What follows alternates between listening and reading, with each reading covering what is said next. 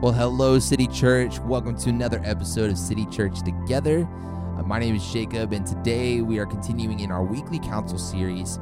And today we're specifically going to be zoning in on cultivating wisdom. During this pandemic, we've had to exercise wisdom in a variety of ways, whether it's adjusting our finances due to a job loss, or creating a schedule for our kids, or adjusting our workout regimen. Whatever it is, there have been multiple avenues that we've had to exercise our wisdom in new ways. But often, the wisdom of one person may not be applicable to another.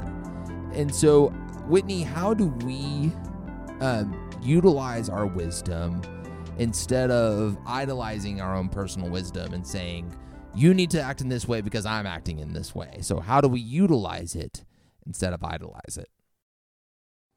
Yes, Jacob, thank you for that summary. It was very well put, and something that I think many of us are identifying with during this time. And again, even to talk about the COVID pandemic this week seems, as life is starting back up, to be not as meaningful or purposeful anymore. And so some of the way in which these weekly counsels are going to combine the shared experience, but also with different things that I have learned prior to COVID. And I have been studying the book of Ecclesiastes during this time, one that I haven't spent a whole lot of time in, and I'm still seeking to understand it. But as you read it, so much of what the author says sounds a lot like people I've talked to during this shelter at home COVID-19 pandemic, especially if you have lost a job or have had limited interaction with people, or if you're talking to teenagers. There has been a type of mindset that has reflected what I see in Ecclesiastes. What's the point? All of this seems to be vanity. If you talk to teenagers who don't have school anymore, or who were assigned schoolwork but it wasn't going to be graded, they would respond with, "What's the point in waking up in the morning?" And not in a completely like I've given up on life type of "what's the point," but really there's no reason to wake up. There's nothing for me to do.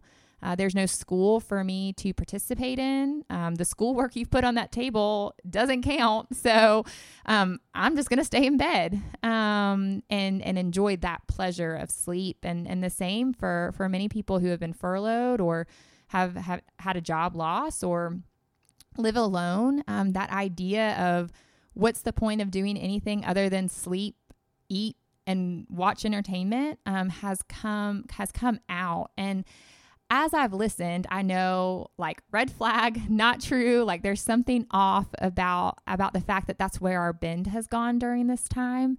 And the author of Ecclesiastes addresses that. All of these things, work, wisdom, money, God has blessed us with for enjoyment, but they were never intended for us to harness them for protection and identity. Or another word for protection is just our own security. And so as I listen to teenagers, I am sad thinking about how school became an identity for them, especially since, most of us growing up didn't even love school.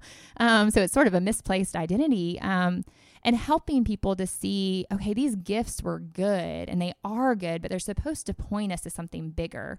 The act of school is supposed to point us to cultivating, to loving God and loving others, learning about who God is, and letting that knowledge form how we think and act. Work was a good thing. It was something for us to cultivate and provide for our family and ourselves.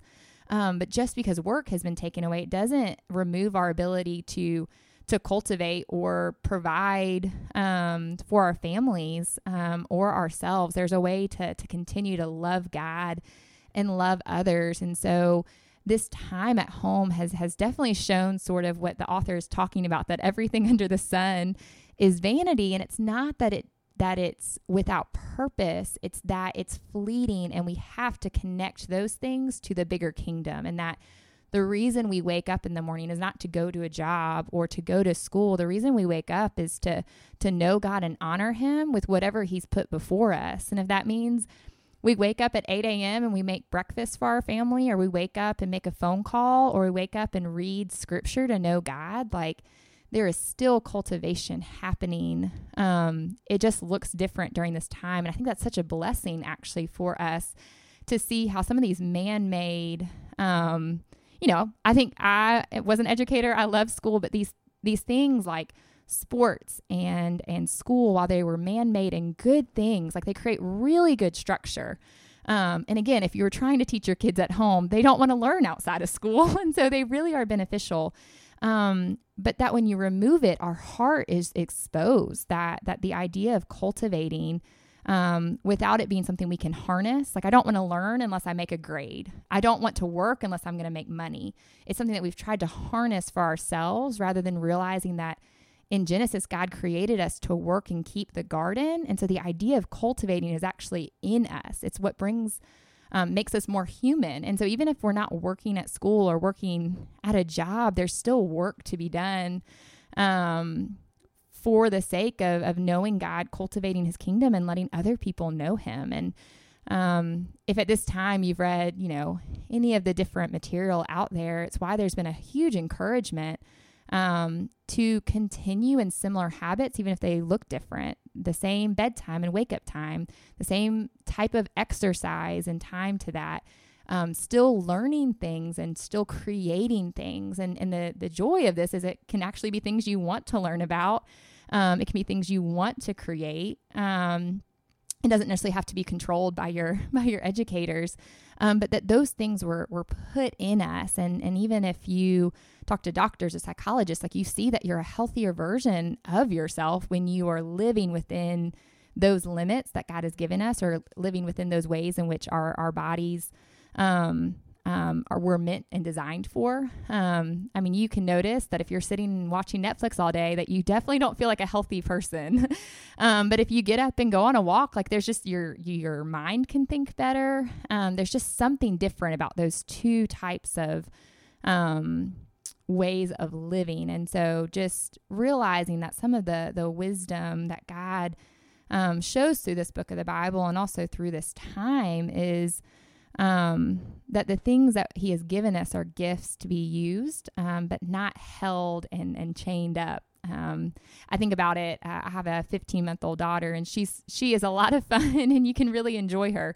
But if you try to grab her and hold her down for you to keep her, she loses her mind. And so I just think about how she is such a gift to enjoy, but God did not intend for me to hold her down for my enjoyment, to keep her back.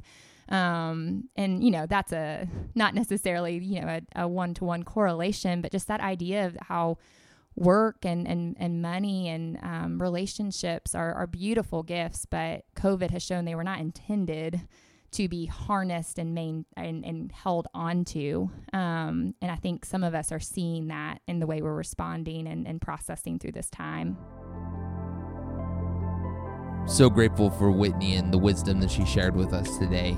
Tomorrow we'll continue our conversation on cultivating wisdom as we discuss what it means for that wisdom to move outward and encourage other people. City Church, go and multiply the gospel.